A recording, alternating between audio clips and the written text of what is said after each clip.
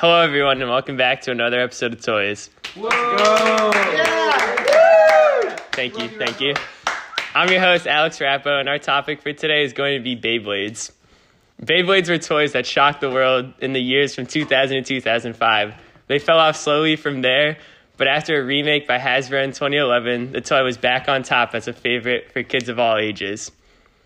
For myself, I remember Christmas would come around and all I could ask for were more Beyblades. I used to bring these to school, and we usually had an hour before school and after school to do whatever we wanted, waiting for the buses, and all we did was play Beyblades.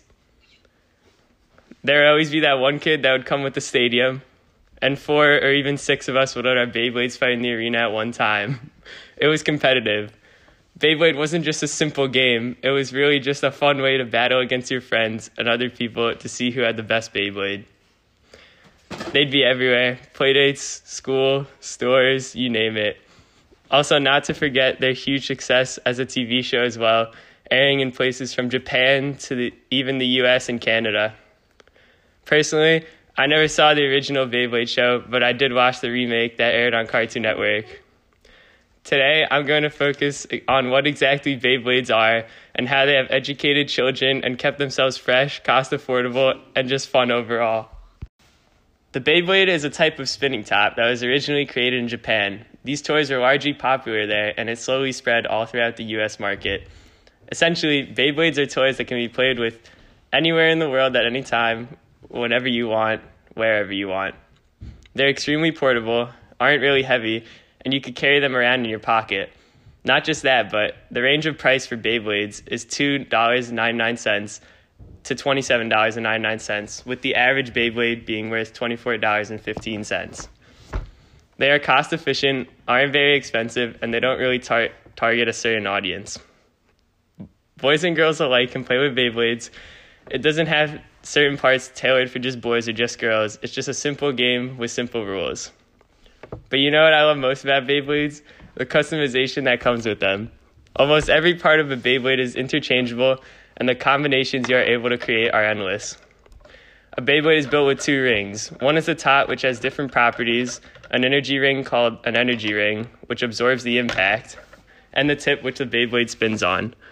There are 4 different spinning tops you can choose from: attack type, defense type, stamina type, and balance type.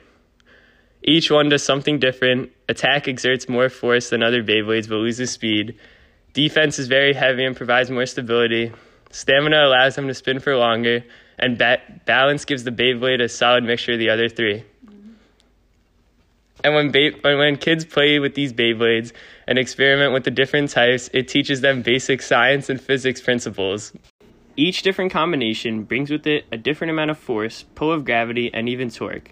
Kids might not realize at such a young age the exact definition and way these things work, but there are basic patterns and concepts that are instilled within them while they experiment and play.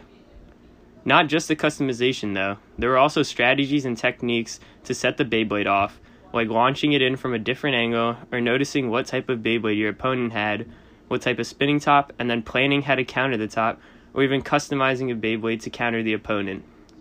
For myself, when I was little playing with these, I would have all of the different parts, and I would just spend hours on hours mixing up my Beyblades, trying out new ways to create them, and then bringing them to school the next day to show my friends or forcing my brother to play against me.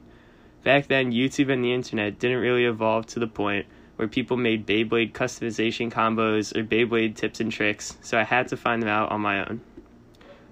Another part that came with the customization was the bragging rights. Nothing was cooler than walking into school with the coolest looking Beyblade or the best Beyblade because you combined the best parts together. There used to be legit tournaments in the back of the classroom with like 8 people huddled around one kid's arena, battling out 1v1, 1v1v1, or even 1v1v1v1, with the winner being crowned as the best Beyblade, which was really just healthy competition between kids. No one got mad or was ever upset because it was just a friendly match to see whose Beyblade was the best. Another part of Beyblades that helped to teach kids about science is the TV show and the background behind Beyblades. In the show Beyblade Metal Fusion, each of the names of the Beyblades are tied to a certain zodiac sign. The show shows the names and also shows the constellations that go along with them, such as Leo, Scorpio, Aries, Pisces, etc. This teaches kids astronomy from a young age and the ability to recognize constellations, which could inspire them to dive deeper into science and creates interest in these topics. Beyblades are one of the coolest and educational toys out there. From a young age, it gives kids the opportunity to learn about physics, astronomy and constellations, customization, how to be competitive in a healthy way, and the ability to notice patterns and then create strategies and techniques. Anyways, that's all the time we have for today's episode of Toys. I'm your host, Alex Rappo, and I just want to say thank you for listening to the podcast today and to think about just how Beyblades have either been a part in your life or how they affect kids' lives.